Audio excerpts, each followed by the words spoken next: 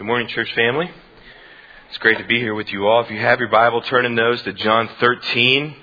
That's where we'll be for our scripture reading. We'll read from verses 1 through 3 and then 18 through 30. I'm using the New American Standard Version, if you're curious, 1995.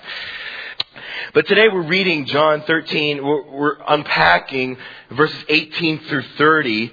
And today we enter the mind of a murderer. We see how Judas became the villain of villains, how he became the one who betrayed Jesus, and how we can avoid the same fate.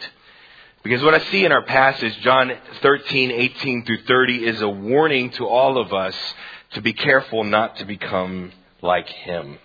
Look at John 13. I'll begin in verses 1 and I'll go to 3 and then skip to verse 18. Now, before the feast of Passover, Jesus, seeing that his hour had come, that he would depart out of this world to the Father, having loved his own who were in the world, he loved them to the end, to tell us to the fullest, the infinite capacity of love from God. During supper, the devil, having already put into the mind and heart of Judas Iscariot, the son of Simon, to betray him, Jesus, knowing that the Father had given all things in his hands and that he had come forth from God and is going back to God. Now verse 18. Jesus is speaking to his disciples. I do not speak of all of you. I know the ones that I have chosen. But it is that the scripture may be fulfilled. He who eats my bread has lifted up his heel against me. From now on, I am telling you before it comes to pass, so that when it does occur, you may believe that I am he. Ego eimi, I am. Truly I say to you, he who receives whomever I send receives me, and he who receives me receives him who sent me. When Jesus had said this, he became troubled in spirit and testified and said, Truly, truly, I say to you, that one of you will betray me. Well, the disciples, confused, began looking at one another at a loss to know of which one he was speaking. Judas has them all fooled. There was reclining on Jesus' bosom one of his disciples whom Jesus loved. And so Simon Peter lifted up his hand, quite literally, motioned to him, leave it up to Simon Peter to ask the awkward question. He said, Tell us of who it is of whom you are speaking that will betray you. John leaning back on Jesus' bosom said to him, Lord, who is it? Jesus then answered, That is the one for whom I shall dip the morsel and give it to him. So when he had dipped the morsel, he took and gave it to Judas, the son of Simon Iscariot. Now after the morsel, Satan then entered Judas. Therefore Jesus said to him, What you do now, do quickly. Now, no one of those reclining at the table knew for what purpose he had said this. For some were supposing Judas had the money box, that Jesus was saying to him, Go buy the things we need for the feast, or else that he should give something to the poor. So after receiving the morsel, Judas went out immediately, and it was night. Amen.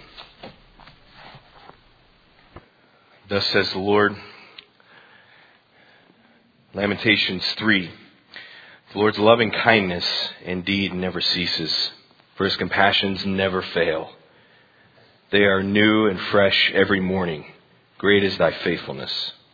The Lord is my portion, says my soul, therefore I have hope in him. The Lord is good to those who wait for him, to the person who seeks him. It is good that we wait silently for the salvation of the Lord. Heavenly Father, we thank you for the reminder that we have in your word of just your character and your loving kindness, that it is infinite, that it is ceaseless, that it never ends. And Lord, I pray this morning that your word would go forth.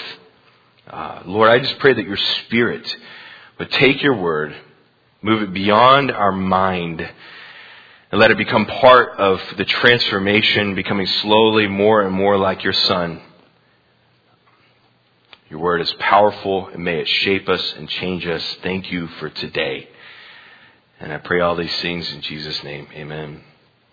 Today I titled my sermon, Becoming Judas. Becoming Judas. Today I'd like to do something a little bit different than I normally do. I would like to kind of construct his biography, because I want us to dive deep into the life and into the mind of the man that betrayed Jesus for 30 pieces of silver. Why? So that we would avoid the same fate. There was a first Judas, and there have been millions since. Before we look at his life in our passage today in John 13, let us remember kind of where we are in the story of John. Where are we in the Gospel of John? We are in Thursday night, that Jesus only has 24 more hours to live. He has spent 30-something years on earth, and he has spent 3 years of his life discipling 12 men that still don't get it, okay? They don't get it till after he's gone. And then he spent his 3 years ministering and loving and healing the masses. And where we pick up in John 13, it is Thursday night, and as I've said, within 24 hours, Jesus has nails put into his hands and into his feet, and he sheds his blood for the remission of sin. And where we are in John 13 is that Jesus spends these 3 or 4 chapters giving last-minute instructions to his disciples before he departs. 2 weeks ago, we unpacked Reflecting the Light, that in the truth of John chapter 12, we saw that we are sons of light. If we are believers in Jesus Christ, that we are part of the family of God, that we are now lights to the world. And what are we to do? We are to reflect the light with our love, life, and lingo, not faulting ourselves when people reject the gospel and not fearing the opinions of others when they do. Last week we saw the ministry of the towel. It's Thursday night, and what happens right before Jesus takes the towel? Probably his disciples are arguing amongst themselves who is going to be the greatest in the kingdom that Jesus is going to establish on earth. And despite what Jesus has said to this point, Jesus has told them time and time again that the last shall be first and the first shall be last. And the night before he dies, they're arguing about who's going to be the greatest. They still haven't gotten it into their minds what really following Christ is all about. So then Jesus, instead of saying the same broken record again, he gets up. He takes off his outer garments. He goes to the porch, picks up the water pitcher and a bowl. He puts it underneath their feet, and he cleans 24 smelly and dirty feet. Why?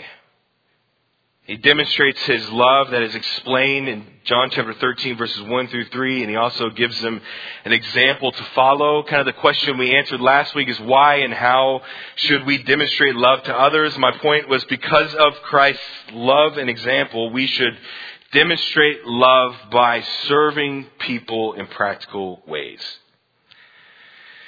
And then today's story is really the story of Judas. I'm not sure I've ever preached a sermon on Judas before. This is probably not a popular sermon to talk about, but it is unavoidable. If we really want to preach the scripture and preach the text verse by verse, then John 13, 18 through 30 centers upon one character, so we must unpack his story. But I really want to dive in, and I really want to understand how Judas became what he became, of how someone could sit at the feet of Jesus for 3 years and forego all of the love and all of the truth that he has learned and to sell out his Savior for 30 pieces of silver. How could that possibly happen? That his disciple has lived with him for 3 years could possibly sell out, despite sitting at the feet of the Son of God. But as I was unpacking the text, I realized that becoming Judas is something that can happen to any of us. That there was a first Judas and there have been millions since. If you think about it, we've all known a Judas in our life. We've all known people that have walked with the Savior, that have walked with Jesus for a number of years, that appear to be a disciple, appear to be the follower of Christ, and then they walk away. This thing that we unpack with Judas is not something new. It's something that we have all probably puzzled over and scratched our head and say, okay, I thought you were this great and mighty Christian, and then all of a sudden you betray your Savior and you walk away never to claim the cross of Christ again. Let me just ask you the question. How many of you, I want you to raise your hand to this. How many of you have ever known somebody that was a follower of Christ and then walks away from the faith? Okay. I'm going to ask you, how many of you have known at least 2 people that have walked away from the faith? Okay. When I look back at my life, no longer do I see 1 or 2 faces, but now I see a crowd that could probably fill up an aisle. We've all known people that we grew up in youth group, right? That we thought that were these great and mighty Christians that all of a sudden fell. We've known people in college. We've known church leaders, evangelists, pastors, televangelists, maybe not. With church members that seem passionate for the Lord and then shockingly walk away. How does that happen? How does it happen? What's the process that somebody takes from being this glowing, mighty, shiny Christian and then to slowly betray the name in which they have been called? I think back on my life, and every stage of my life, I have known people that look like Peter, but end up like Judas. When I was in youth group, there were a dozen or more kind of youth, high school, college leaders, and we were all just passionate for the Lord. And if out of the dozen that were really core youth leaders, maybe 4 still walk with the Lord today. I've known many professing Christians at Westminster Christian Academy, where I grew up in elementary school. A lot of those children that grew up at that school, a lot of them have forsaken the name by which they have been called. When I worked at Enterprise Rent-A-Car, and, I talk about that from time to time, and sweating to death in August cleaning cars, there were professing Christians at Enterprise that confessed to be Peter, but lived like Judas, willing to betray the Savior the moment a temptation arose. But where would you expect an oasis? Where would you expect the one place on planet Earth that there would be 100% Peters and no Judases?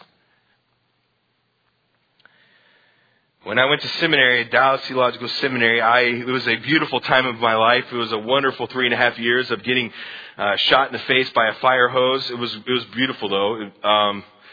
But I expected, everybody to be there to be a Peter. Somebody that may have stick their foot in their mouth, but somebody that is sincere in their faith. But there were still Judases, people that were wolves in sheep's clothing, people that appeared to be this spiritual person. But by the end, I knew one guy in particular. By the end of his graduation, after spending $60,000 on training and sitting at the feet of other people, by the end of his seminary education, he was done with the faith. How does that happen? As I look back on my life, faces of Judases have turned into a crowd. Jeff, Abby, Michael, Sarah, Matt, Ashley, Bert, Brett, and Sean, just to name a few. And these people are walking the path of being a follower of Him and then slowly, suddenly go a different way.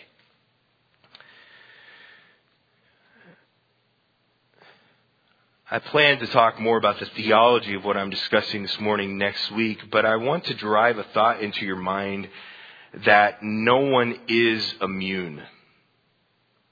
That no one is immune to the sin and the temptations of the enemy to slowly betray the truth and to cause doubt on the Scripture that we believe is God's Word. That not one of us here today is immune. That Judas' story that we see throughout the Gospels in John chapter 13 is a warning to all of us not to follow suit. That none of us are immune to the temptation to believe lies. None of us are exempt from the wiles and arrows of the devil. And what does it say? That the enemy is a lion looking to devour your soul. He is looking for the weakest place in your armor and in your life to drive a wedge between you and the Lord, to cause you to begin to dismiss the truth that we believe.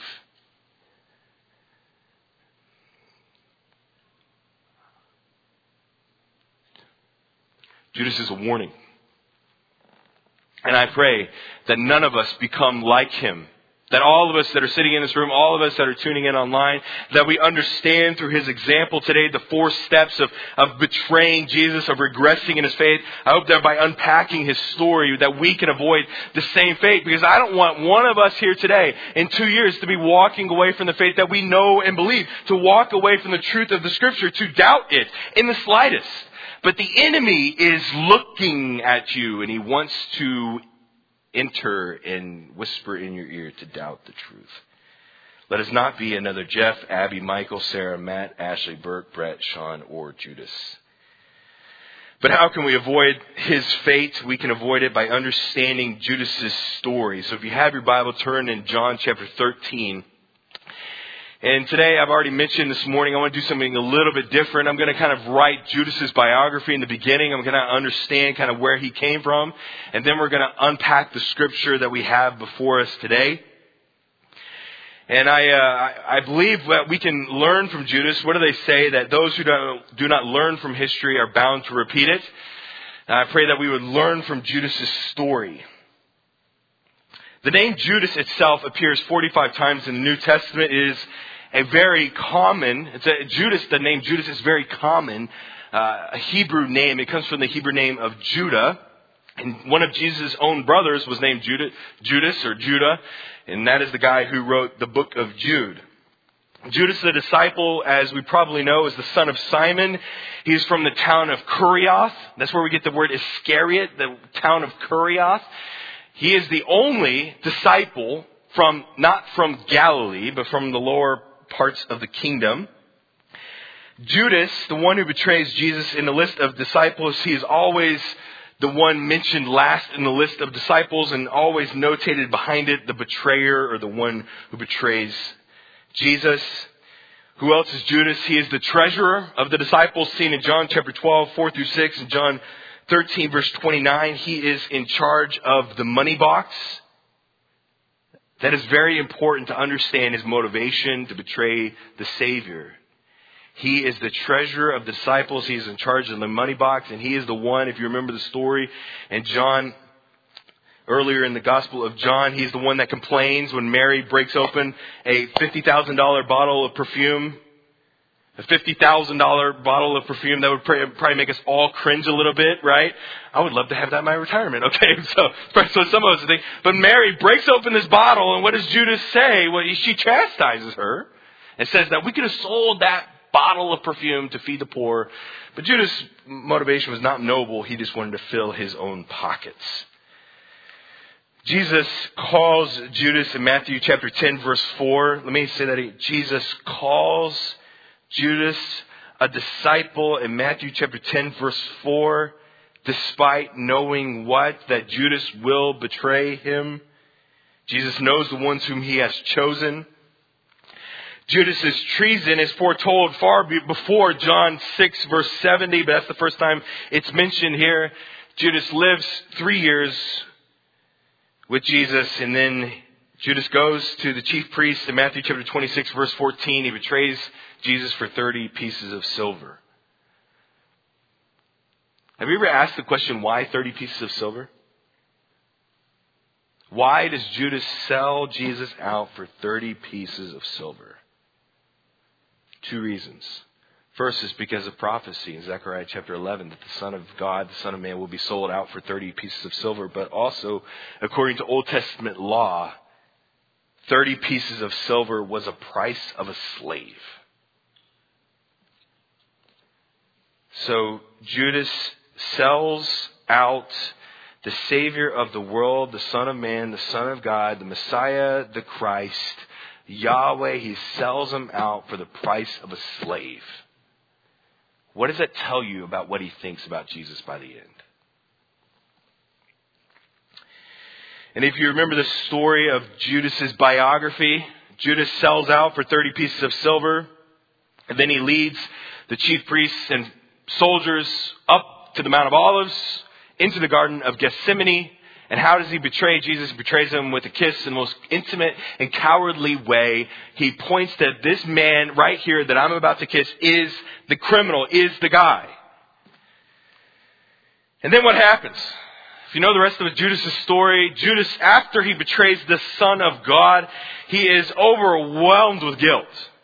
He takes the 30 pieces of silver that were given to him. He returns it to the chief priest. He throws it on the temple floor. And then he is so riddled by guilt that he then runs away and hangs himself. But he doesn't even do that well. Either the rope or the branch broke that Judas hung himself on. And what does it say in Acts chapter 1, verse 18? Judas's rope broke. Judas fell headlong. And this is how Judas died. He said Judas was bursting open in the middle and all of his intestines gushed out. It must have been very painful. But then what happens? Judas sells his Savior out, the Son of God, the Son of Man, for 30 pieces of silver for the price of a slave. He throws his money back out of guilt, hangs himself, bursts open in the middle, dies. And then what happens? The chief priests take the 30 pieces of silver and it is blood money. What can they do with it? Then they buy the potter's field and convert that field basically to a cemetery. Judas is described the son of perdition, the son of hell, and the betrayer. And what is amazing about Judas, perhaps the most amazing thing about him, is that he was such a wolf in sheep's clothing. He was such a hypocrite that he fooled everyone. That even after, if you notice in the screen, even after Jesus hands the morsel to Judas, what did his disciples say? Who is going to betray him? We're confused with what's going on. He has everyone fooled. He's such a hypocrite. He's so good at playing a different role that his own 12 people that he lived with for 3 years have no earthly clue that he is the one that is going to betray him. But Judas does not fool everyone. He does not fool the Son of God. In Judas's biography and all this kind of this information, what can we walk away with? Well, number one, that Judas's life examples the danger of loving money. Number two, it reminds us the temptation that we all face to doubt. Number three, his life shows us that the devil will always be at work among God's people. Can I just say that again? The devil will always be at work among God's people. And then number four, perhaps most importantly, when I look at the prophecies, which we'll unpack more today as I unpack the scripture with you guys, is what I see in the story of Judas is the sovereign will of God. That God could, underneath the umbrella of God's sovereign will, Judas can exercise his own free will to fulfill the exact plan of God. And today I want us to learn from Judas, and I really want to answer the question, how did Judas become Judas? I mean, how could this man that lived with the Son of God for 3 years, that saw the miracles of the lame man being healed beside the pool of Bethesda, to see the miracle of taking a Happy Meal and feeding a stadium of people, to see the miracle of Jesus walking on the water and calming the seas, how could Judas become the betrayer of the Son of God? And if we want to avoid the same fate of Judas, then we must learn from his example, because those who do not learn from history are bound to repeat it. So what I want to do today is, I've already kind of given the backlog of his life and kind of how he was raised and kind of his ideology. And then today I want us to enter the text with this information kind of as our lens to understand how he can make such a decision. And I want to see 4 different steps that he takes to betraying the Savior. And if you have your Bible, look at it with me. Today we're going from verses 18 through 30. And you could break this passage down into 3 or 4 parts, but I'm going to break it down into 3 for our sake. Because I'm a preacher, we like the 3 thing for whatever reason. So verses 18 through 20 is kind of one part, and then you have verses 21 through 26 is part 2, and then verses 27 through 30 is part 3. So notice with me part 1 of verses 18 through 20. Part 1 is called the treason reported. The treason reported, if you have your notes. And watch the report. Jesus is speaking in verse 18. He says, I do not speak of all of you. I know the ones that I have chosen. But it is that the scripture may be fulfilled. He who eats my bread has lifted up his heel against me. What do you notice about that part? From now on, I am telling you before it comes to pass, so that when it does occur, you may believe that I am he. Ego eimi. Once again, truly I say to you, he who receives whomever I send receives me, and he who receives me receives him who sent me. I want you to notice verse 18 again. I do not speak of all of you. I know the ones that I have chosen. the importance of this phrase cannot be understated. What it confirms to me and to the disciples is that Jesus is in control, that he has loved the ones he has chosen, and Jesus chose Judas despite knowing that he was going to be the betrayer. Jesus chose him. And what does it say in verse 1? He loved him with the infinite compassion of God. He loved his own to the end. But then notice verse 18. Why does he say this? Verse 19.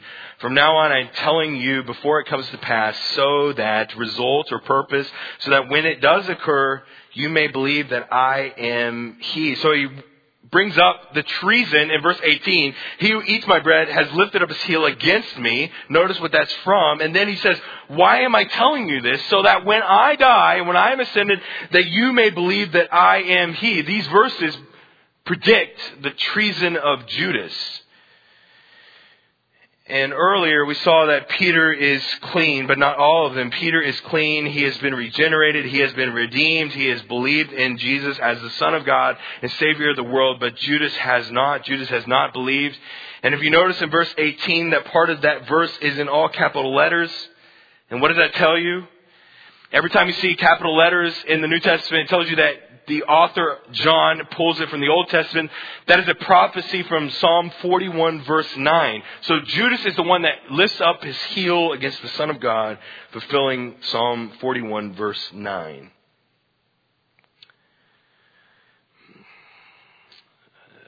But Jesus displays his sovereignty. He displays that he understands that Judas is the one that described in Psalm 41, verse 9, so that they would believe that he is truly the Messiah in Christ.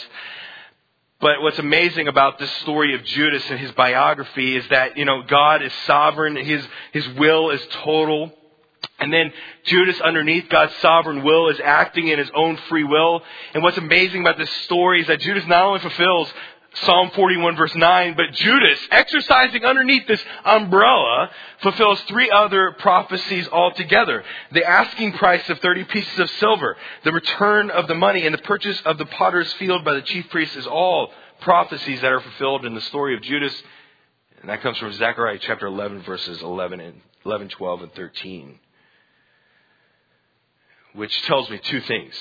The fact that Judas can work and have free will underneath the umbrella of God's sovereignty tells me 2 things. Number 1, that the Bible is true.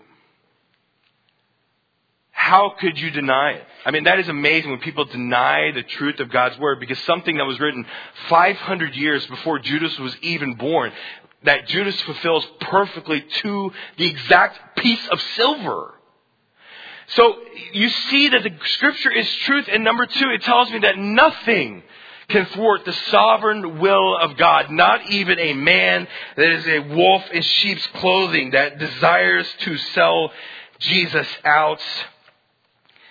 And as mentioned, why does Jesus predict or report the treason? Verse 19, notice that again. From now on, I'm telling you, before it comes to pass, so that, the Greek word there is hina, when it does occur, you may believe that I am he. The word I am he is just I am in the original language, is ego eimi. It's the same words where he says that I am the light of the world. He's proclaiming himself to be Yahweh, to be God. Because without Jesus' prediction, think about this. The disciples are really confused. They are super confused as to what's really happening. Because they still think that Jesus is going to come and establish an earthly kingdom. That's what they were arguing about at dinner. They're still so confused. So, without Jesus predicting Judas' betrayal, what would the disciples think? They would think, he wasn't really the Christ. He wasn't really Messiah, because we were expecting him to establish an earthly kingdom, and therefore he didn't. But Jesus predicts it so that they would believe continually that he is the Messiah, the Son of God. So we have the treason reported. Treason is prophesied in Psalm 41, Zechariah 11. And yet, who is the traitor? Part 2 is the traitor is revealed, verses 21 through 26. Watch verse 21. When Jesus said this, he became troubled in spirit and testified and said, truly I say to you that one of you will betray me. How does Jesus feel right now at this exact moment? It says, when Jesus had said this, he became troubled. Of course he did. Of course he became troubled, because he is, on the last night, he knows within the next 24 hours that he's going to hang on a cross to die for the sins of the world, and his traitor is sitting to his right, and John is probably sitting to his left. That this friend of his, the one that he has loved to the end, to the full infinite capacity of only God, that the guy that he loves is sitting to his right, and he knows that he's going to betray him. And of course, Jesus is troubled. The word troubled right there is the Greek aorist tense. It's super nerd. Okay. It is an aggressive aorist. It tells me that the stress is on the beginning of the emotion, that at that exact moment, Jesus becomes troubled. But then notice that word betray. It says, truly I say to you that one of you will betray me. There's more to that word. The Greek word behind that word betrayed is a Greek word paradidomi, which means to literally give over. But think about how much more intimate that is. That Judas is not going to just betray the Son of God, but he's going to hand him over. And this word paradidomi is a future tense and is an indicative mood. What does that mean? Future tense, it's going to happen in the future, and the indicative mood is the mood of 100% certainty. So think about what the disciples are hearing. They're shocked to think that one of them is going to hand over Jesus, and they hear that indicative mood, that it will certainly happen. That one of you will 100% guaranteed betray me, hand me over to the authorities. And this paints a different type of picture than we are accustomed to looking at. But then notice how the disciples react. Verse 22. The disciples began looking at one another at a loss to know which one he was speaking of. And there was reclining on Jesus' bosom one of his disciples whom Jesus loved. So Simon Peter did one of these numbers right here, right? Like you're interrupting your teacher in the middle of class, right? And you do this kind of thing. So Simon Peter gestured and motioned to him and said to him, tell us who it is of whom you are speaking. Who's the one that's going to betray you? And he, leaning back, thus on Jesus' bosom, said to him, Lord, who is it?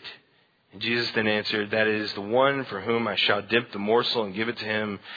And so when he had dipped the morsel, he took and gave it to Judas, the son of Simon Iscariot. Judas has everyone fooled except for one.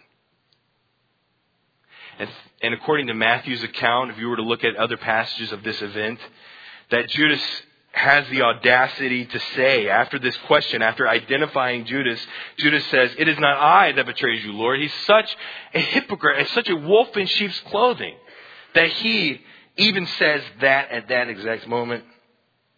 But how does Judas become Judas? That's the question.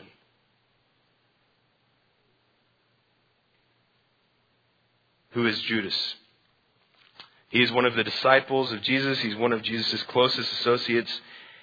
And he is the treasurer of the 12. I want you to kind of keep that in the back of your mind, that Judas is in charge of the money for all of Jesus' ministry. So, capture this thought. So, Judas being one of the 12 and the treasurer of the 12, what does Judas expect when Jesus establishes his earthly kingdom as Judas wishes for? It would put Judas in the exact role that he wishes. That Judas would essentially be the second in charge over the entire kingdom of Israel. That he would hold the purse strings to the entire nation. As one who controlled the money for the 12, that would put Judas right in line to become Secretary of the Treasury and the Chairman of the Federal Reserve, all wrapped up into one. That he is in control of the money over the entire kingdom. So Judas begins to, okay, this guy named Jesus, he's claiming to be the king. He's going to establish the earthly kingdom. And I'm the treasurer. Therefore, I'm going to be powerful. And I'm going to be rich. And I'm going to be over all of the money that comes in to this nation. And what happens? Slowly, Judas becomes disappointed. That as the plan of God unfolds Judas begins to realize that, no, it's not an earthly kingdom, that Jesus will die and he will ascend back to his Father and establish a kingdom not of this earth yet. So by John 13, I would imagine Judas feels betrayed. He himself feels disappointed. He himself feels betrayed. I mean, I would imagine this, that if you remember the story in John chapter 12 where Jesus rides in on the colt of a donkey, what do the people expect? It revealed with the palm branches and the word Hosanna. What do they expect Jesus to do? They expect him to not go to the temple. They expect him to go to Pontius Pilate's palace and overthrow the Roman government. So Judas, I suspect, thought the same thing. And so when Jesus rides to the temple and not to Pontius Pilate's palace, he realizes that his dreams of becoming the second most powerful man in the nation of Israel is vanquished. Judas is clearly not in it for God, but in it for himself. And when disappointment comes, it leads to the dismissal of truth. And Judas has been sitting at the feet of the Son of God, listening to the truth of God for 3 years. And Judas takes this disappointment, and then it pushes aside the truth that he has learned. You know, becoming Judas is easy. Becoming someone that is a follower of Jesus Christ and walking away is far easier than someone who stands firm for a lifetime. Becoming Judas, even today, begins with disappointment with God and then a dismissal of truth. Judas expects to be rich and powerful in Jesus' earthly kingdom, and slowly he becomes disillusioned. And how did Judas become Judas? He became disappointed with God, and then he dismissed the truth that he had been taught for 3 years.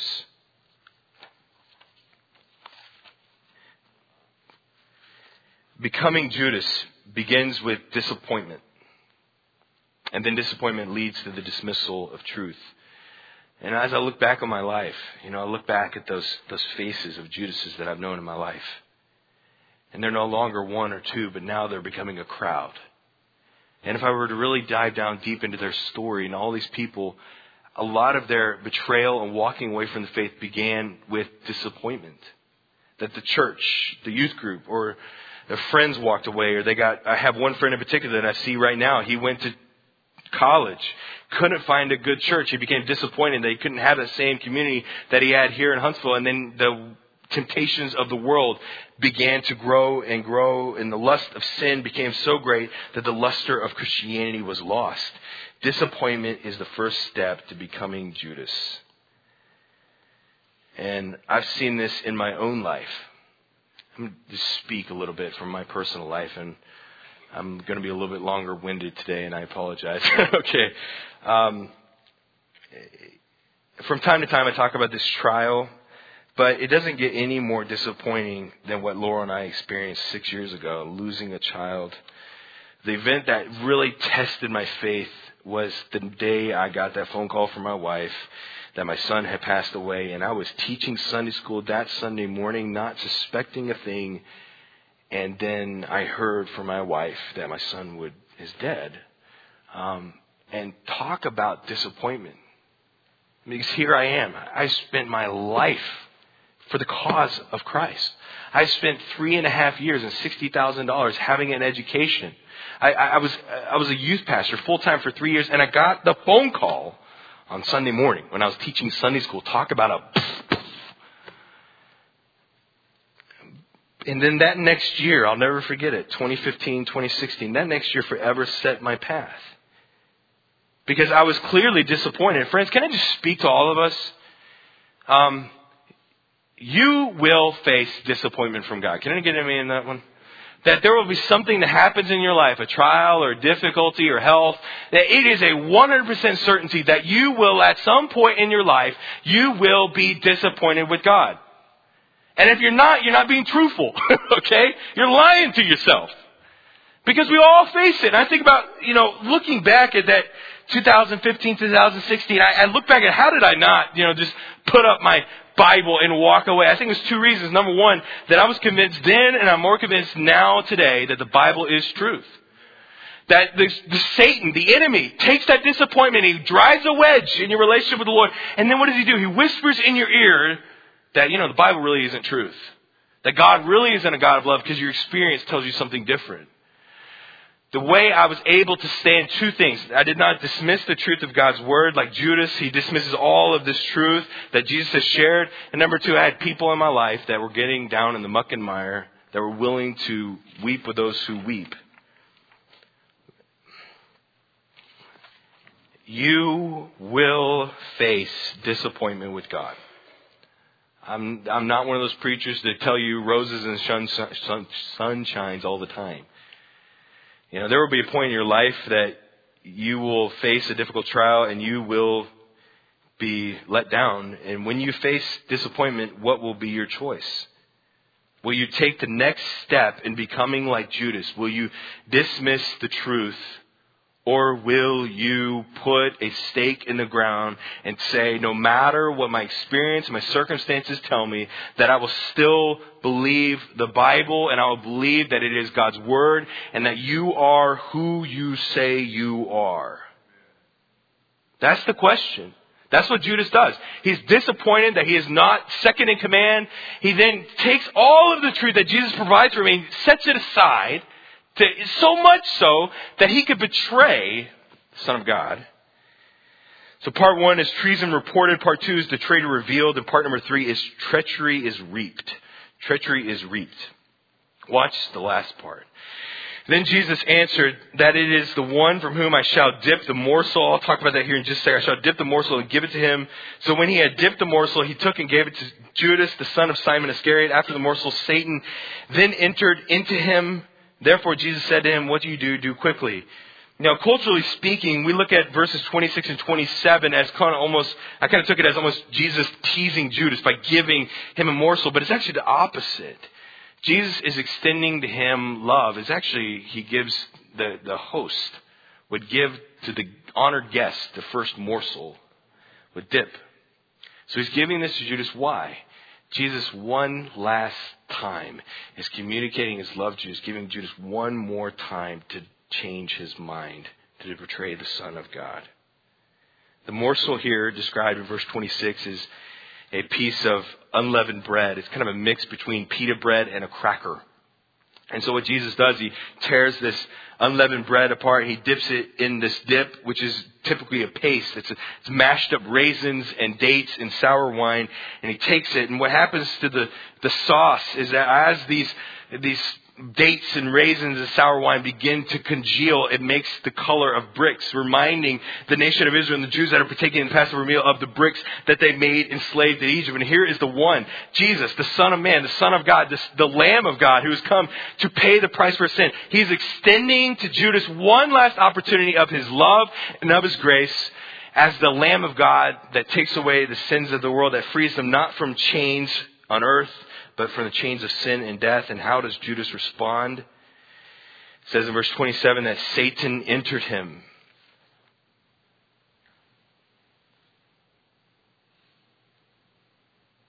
Judas goes from disappointment with God into a dismissal of truth, and then the determinations of the enemy bring forth death.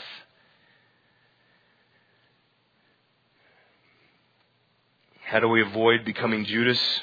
By recognizing the 4 steps to betrayal, to walking away from the faith.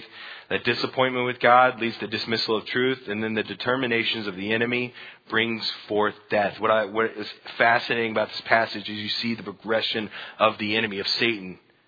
That he put it into the heart of Judas to put the Son of God to death, and then Satan enters Judas. And then notice the cluelessness of the disciples. Judas is such a wolf in sheep's clothing that he has them all fooled. Notice verse 28. Now no one of those reclining at the table knew for what purpose he said this to him. Didn't you just ask the question that he answered? If I was Jesus, I'd be zapping people right here. For some were supposing, because Judas had the money box, that Jesus was saying to him, buy the things we need for the feast, or else that he should give something to the poor. After receiving the morsel, he went out, and immediately it was night. And only after Jesus' death and resurrection and ascension did the disciples really understand the plan of God. They say this in Acts chapter 1. This is kind of the summation of the story of Judas. Verse 16 of Acts 1 says, "Brethren, the scripture had to be fulfilled, which the Holy Spirit foretold by the mouth of David concerning Judas," out of Psalm 41 verse 9, "who became a guide to those who arrested Jesus." Verse 17, "For he was counted among us and received his share in the ministry." So they put it all together. Right at the end, after all the events are said and done, the disciples figure out that Jesus is who he actually says he was and who Judas really was. With what time I have left, I would just like to speak. None of us are immune. Can I also just say this? All of us are hypocrites to a degree. Amen. We all know that we should live for Christ. We all know that we should avoid sin, but we all struggle with it, right? None of us are immune to becoming a betrayer of our Savior, from walking away from the faith. We'll talk about the theology more next week. But my question for you is, where are you in the process of becoming Judas? Are you on the road, the slow road to walking away from the faith? And with what time I have left, I'm just going to give you 4 takeaways in the Christian life to help us avoid the fate of Judas. Number 1 is this: to expect disappointment. In the Christian life, expect disappointment. All of you that have ever experienced disappointment with God, can I just get an amen? Okay. Amen. Let's try that again. Amen. All of us. If you've lived any length of time as a Christian, you've probably experienced disappointment. But friends, don't stay there. And don't just live and sulk in disappointment, because what does is the enemy crawls inside your mind, just like he did to Judas, and begins to push aside the truth. So number 1, expect disappointment. And number 2, this is what I'm encouraging you to do, is to put a stake in the ground that the Bible is truth. Put a stake in the ground that the Bible is truth. Because friends, listen to me. I can tell you from personal experience that you will experience disappointment. And the greatest temptation that we will have is then to doubt the Scripture. But it is truth. That was one of the things I hung on to most tightly. It says, Lord, I don't understand your ways. I don't understand why you're allowing this very difficult and painful thing in my life. But I believe your word is truth. Put a fork in the ground, a stake in the ground, whatever you want to put in the ground. Just do it in your mind. Say, no matter what happens in my life, I know that the Bible is true. Because that's what the enemy will go after.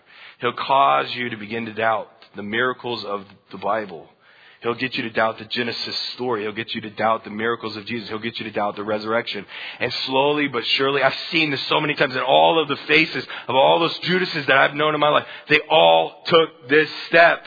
They begin to dismiss the Bible as truth. Don't do that. It is truth. And it's proven through Judas' own life. But he dismisses it altogether. Put a stake in the ground. Expect disappointment. Number 3, be aware.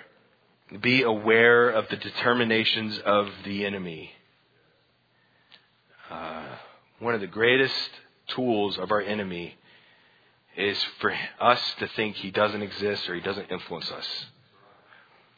The enemy is looking for a soul to devour. He is trying to put into your mind the doubts of you have towards Christianity, the lies that you believe, the temptations that will bring you down. He's trying to convince you to doubt everything that you have been told. What does it say in James chapter 1, verse 15? When lust is conceived, it gives birth to sin, and when sin is conceived, it brings forth death. Expect disappointments. Put a stake in the ground. The Bible is true. Be aware of the determinations of the enemy. And number 4 is when you face disappointment, I would encourage you to process it, to talk about it. Confess your sins to one another. Pray for one another so you can be healed. James chapter 5. Talk about it with a friend. Hebrews chapter 3, verse 13. But encourage one another day after day, as long as it's called today, so that none of you will be hardened by the deceitfulness of sin. He's talking to Christians. Let me read that. He's talking to Christians when he says this. But encourage one another day after day, as long as it's still called today, so that none of you will be hardened by the deceitfulness of sin.